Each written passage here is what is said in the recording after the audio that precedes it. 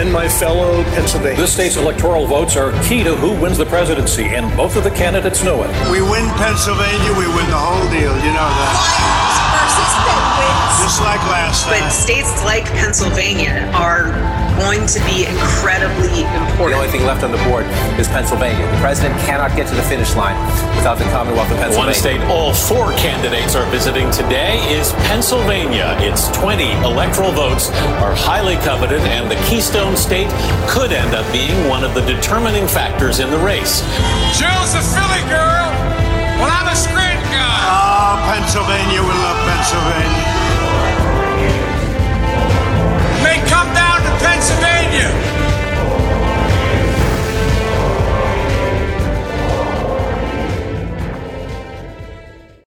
I could not think of a better first guest than an old friend, Professor Chris Bourque. He runs the Institute of Public Opinion at Muhlenberg College in my hometown of Allentown.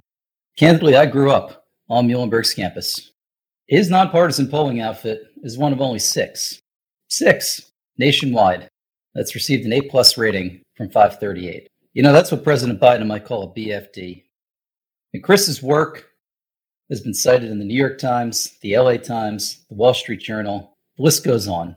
He's conducted upward of 300 polls over the last 2 decades. He knows how to poll Pennsylvania. He knows which way the winds are blowing. And folks, politics is a combination of arts and sciences.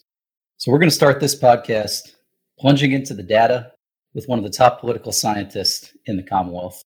So Professor Bourque, pull up a chair. Welcome to my kitchen table.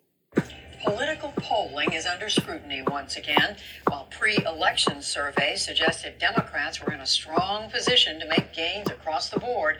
The presidential race came down to the wire, and Democrats were disappointed by congressional and Senate results. Hey, thank you, Ari. Great to be at your table. Well, why don't we just plunge right in? You know, there's so many stories from the 2020 election that one of these days the dust might actually settle from the election. I think coast to coast, the story we kept hearing was polling. Particularly, I imagine if you were a Democratic U.S. Senate candidate, you had some choice words for your pollsters. So give us a taste of how polling this cycle maybe differed from 2016, and then for that matter, when you first got into the business. My age will tell you that I've been in the business a long time, Ari, and so I've seen a generation of changes, and certainly the last few cycles have been among the most challenging and I think difficult for those that do public opinion research and polling. You know, 2020 was a year, like so often, the narrative builds that it was a terrible year or the polling was awful.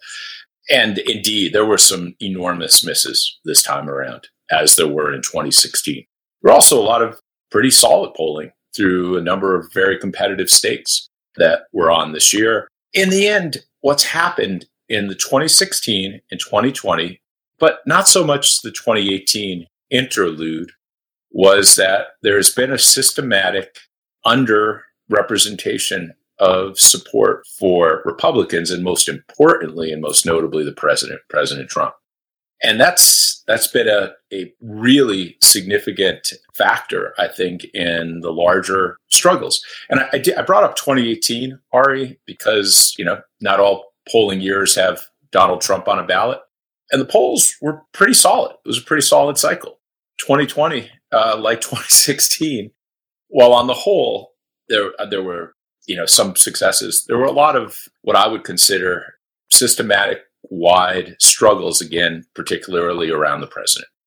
You know, I should have asked you from the jump, but how did you get into this? How does one get into polling? You know, I know you grew up outside of Scranton. What, one day in grade school, were you learning statistics and you just said, I want to be a pollster when I grow up? That's right. I did a straw poll for the McGovern-Nixon race in second grade, and I was hooked ever since. That would be a good story. I could build out a narrative, but it's far less exciting. Actually, I studied, grad school, empirical public opinion research methods as part of my broader study. When I went out, my first job was in Wisconsin, another known swing state.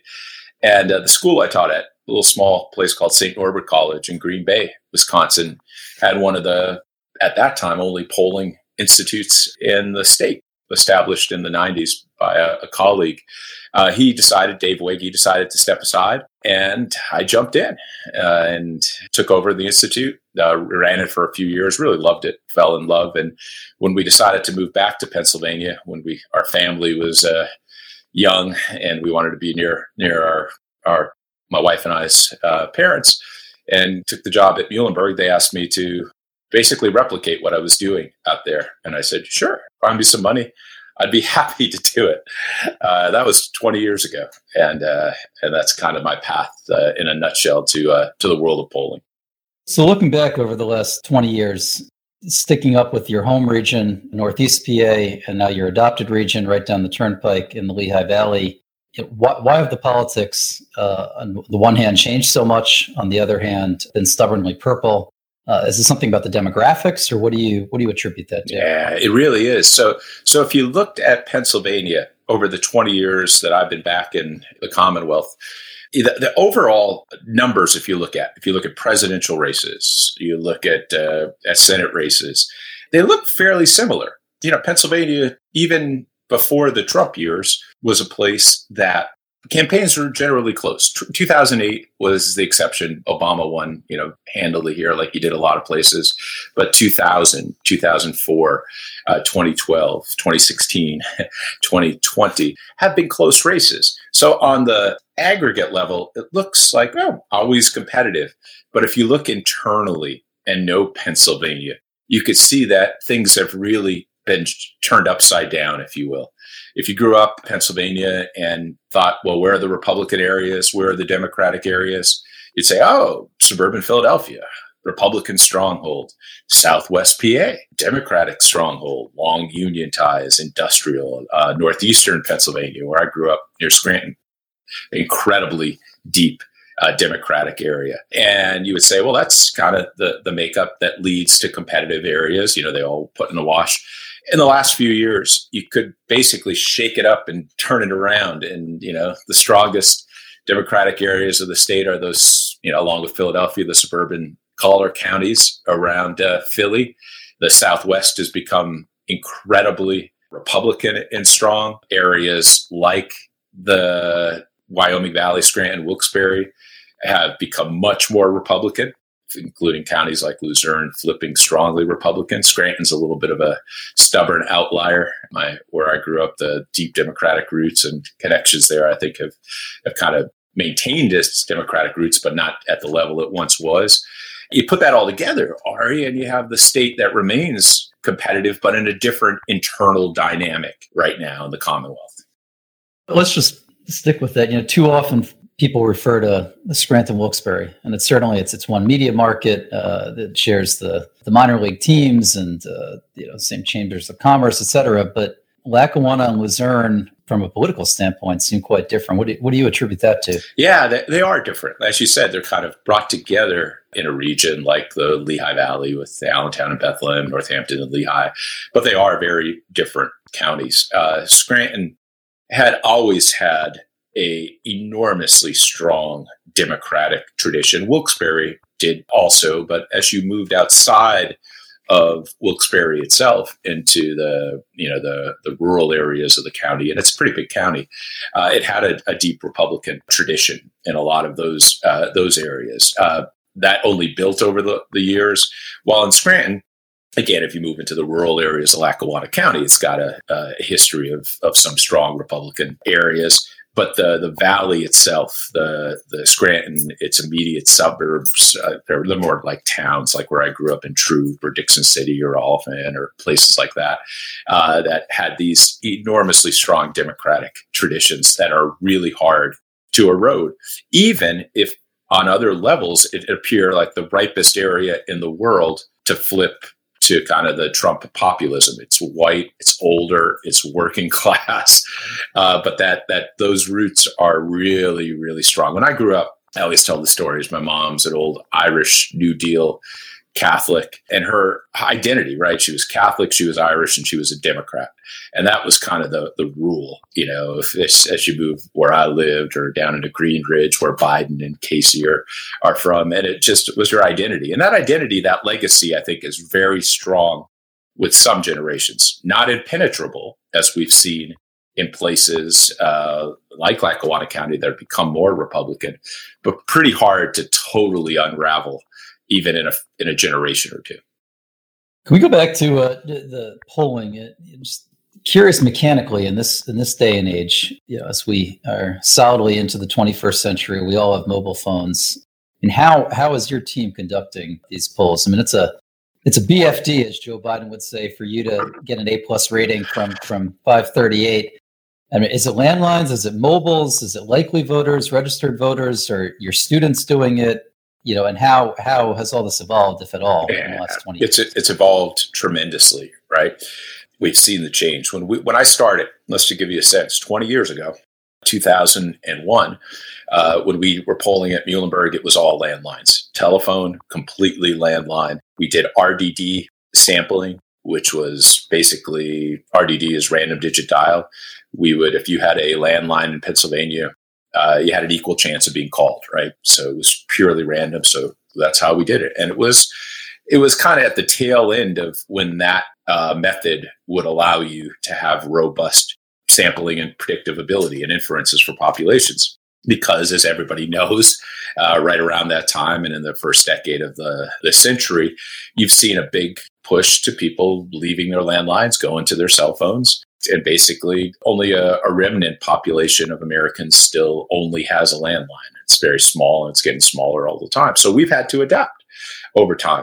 So our basically in a quick nutshell is we increasingly introduced cell phones into our sampling procedures, calling at first just a small portion of cells and mostly landlines, to the point right now where in the last iteration, 2020, we were calling about 80% cell phones and 20% landlines. And that the 20% landline is higher than if we weren't doing an election poll. If we were doing just a regular public opinion poll in the state, it'd be more like 90% cell phones and 10% landlines just to reach that small population. So that's been a dominant change. We've also changed from RDD. About 10 years ago, we went over to voter files. There's a big debate, and methodologically, I won't go too deep into it, within our profession is, do you reach everybody through a random selection process like RDD polls, or do you target individuals from the voter files themselves? And the idea was voter files might not be complete and changing, and there's different values in it, and therefore they have some limits compared to RDD. But eventually, we were sold that voter files were the better way to go. And so about a decade ago, we adopted that. Gives you some information, right? You could tell, for example, do some pre-screening to see if people actually have voted, how likely they are to vote, past voting procedures, all kinds of secondary data that you can combine with your survey data. And so we've continued on with that. But as you know, and I'm sure your listeners will know, we're at a place where just doing it the way we do, primarily cell phones, is time-consuming, costly, hard to reach people. We have to take so much more time and effort to get the same sample size that we used to. So for a lot of folks, including us, we have to consider if it's cost prohibitive and how we're going to move forward. So we're always, after every iteration of an election, we're thinking, okay, what's next? What will be our next shift? Well, do you care to reveal any news? I mean, with an eye to 2022, is there going to be any radically different? Yeah, I don't know about 2022, but certainly that's a possibility. Ari, we're looking at perhaps putting together, and this would be a big move for us, but we're kind of at the next stage for the Institute as we enter our third decade, is to perhaps build a what's called an online probability-based sample, where we would go out, not right before an election, but maybe over the next year, and start to build by calling people and mailing people so they have an equal probability through the voter files, and asking them if they'd like to be part of our panel, our voter panel in the state, where we would recruit them in this way that is probability. But then when we would do a poll, we would do a large section of it online. So, let's just say we picked you randomly and you still lived in Pennsylvania, and you said, oh, okay, I'll participate. So we'd load you in into our system. We'd get some preliminary information, some demographics.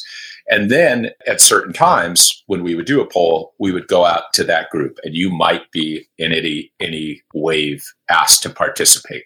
So what it does, and this has been replicated on national levels in a lot of places, it still allows people to be selected randomly. And you kind of then take this intermediate step where you're interviewing them at periodic times in a generally representative way. Now, I'm glossing over some of the challenges and logistical things with it, but it's something we've been more and more considering over time and have started to look into it fairly significantly at the Institute. Let me ask you, going back to what happened the first week of November, there was a lot of trouble if you were a Democrat down ballot and your name wasn't Biden-Harris.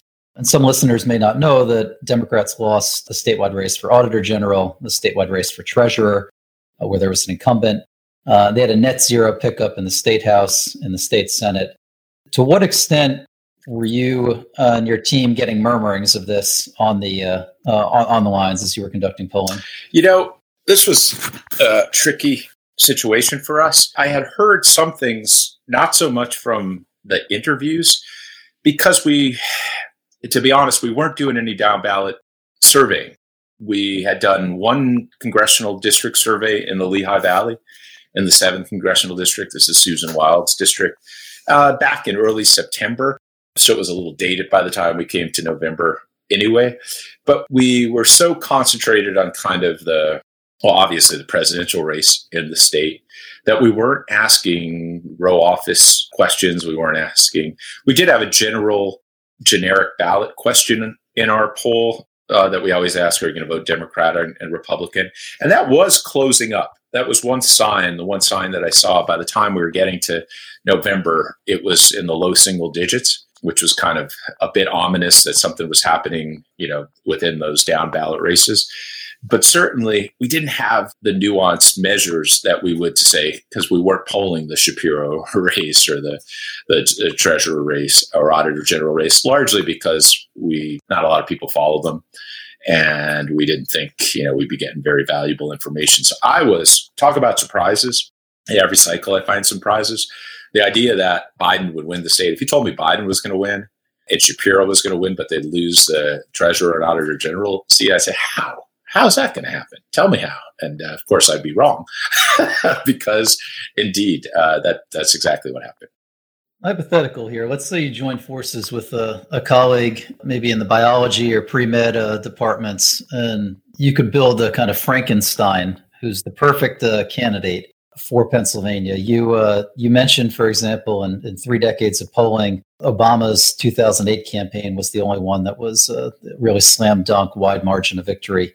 So what attributes, what type of candidate would you say appeals to the largest majority of Pennsylvanians? Or are we just permanently fractured, as you were alluding to, with the deep differences between suburban Philadelphia and Southwest PA, et cetera? Ari, this is going to resonate with you from your career and your past work. But I would take Bobby Casey as my model. And here's why. I've always said that the easiest path to winning Pennsylvania is as a moderate Democrat statewide. That if you can hold the Democratic base, appeal to independents and conservative Democrats, those that often vote Republican, you've got a pretty good path. And that's why when Biden came on the ticket this time, I said, hey, if you were looking down that Democratic list of candidates and had to pick one that could win Pennsylvania, Joe Biden would have been my pick, in addition to the Pennsylvania and the Scranton connections and all the things he could build there and all the effort that he eventually put into the state just on paper. Look who wins and wins easily. Look at Bobby Casey. I mean, I think the closest he's come in a race is like 8 points. He wins double-digit races.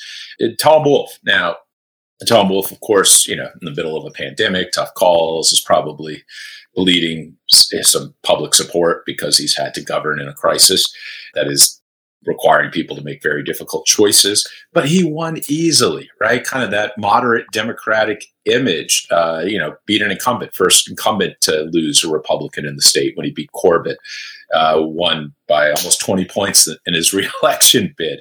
Those are the folks. Ed Rendell, although, Ed's a unique character. He's from Philly. He's, bombastic, and usually Philadelphia mayors don't make your Frankenstein best choice to win in Pennsylvania. But he had that appeal, right? He was one of the first, even when he came in, to appeal to suburban Philadelphia. It was still Republican at the time, and get those folks. So I consistently say, if you're going to win Pennsylvania, first of all, I think it's still an advantage to be a Democratic statewide and to be more moderate. And it helps, by the way, if you go up against a Republican who's not. When people like Lou Barletta are on the ticket, or Scott Wagner, or this time around, although he was able to bring in tons of folks, Donald Trump, and you could energize the Democratic base, right? You can energize the Democratic base from the opposition rather than the more centrist Democrat. You got this perfect cocktail to win the state. And when Bobby Casey won in 2006, I wrote a piece this year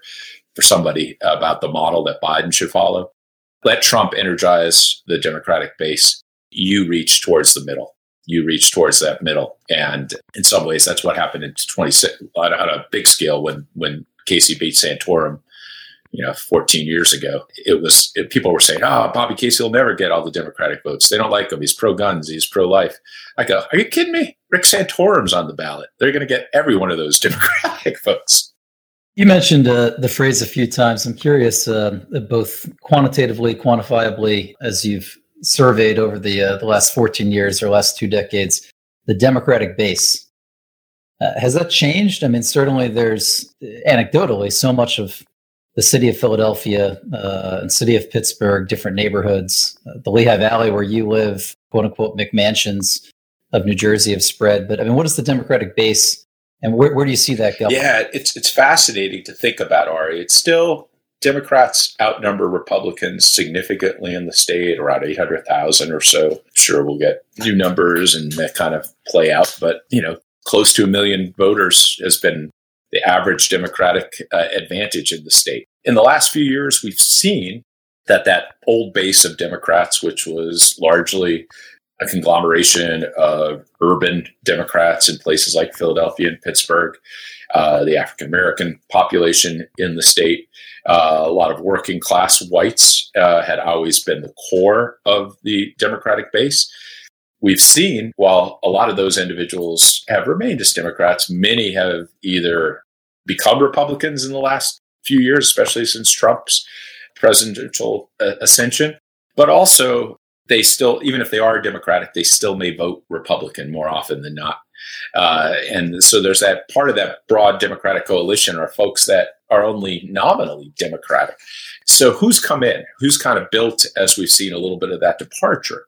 And who's come in, as you mentioned, look at Eastern Pennsylvania, kind of the growth area of the state.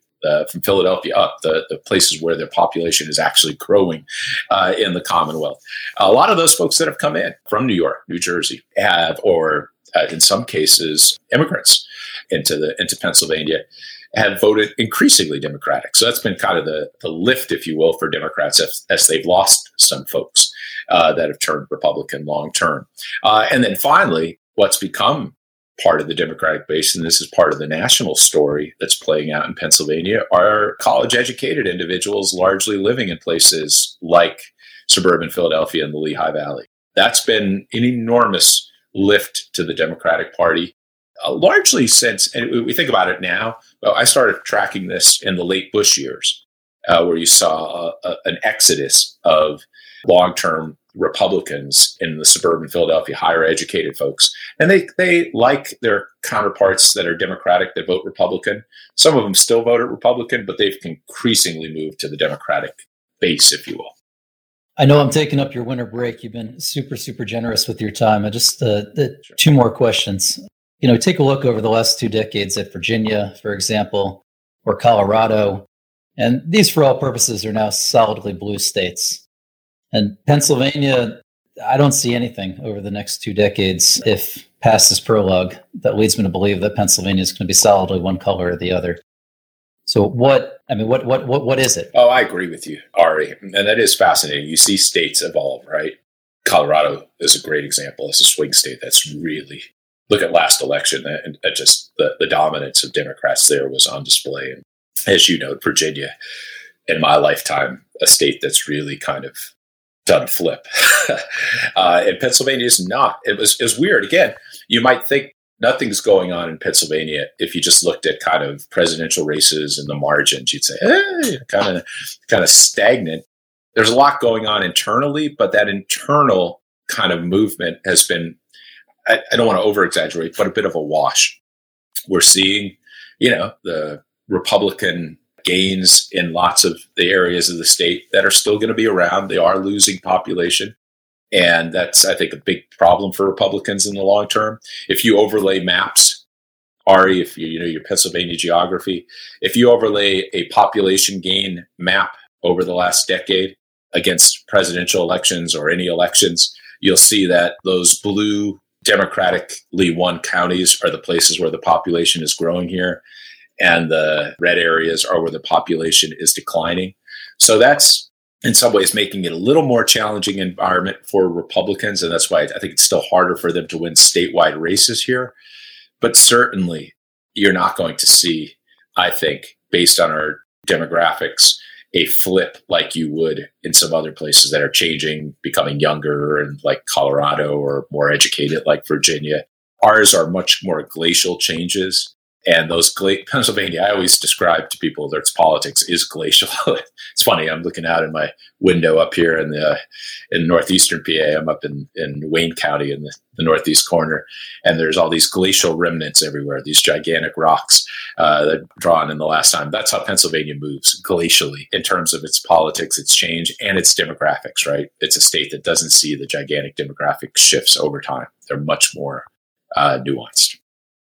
So useless Pennsylvania trivia, when you said rocks, and I can picture Wayne County, my late grandfather and grandmother from there. The Appalachian Trail section, the folks who hike it, they call it Rocksylvania.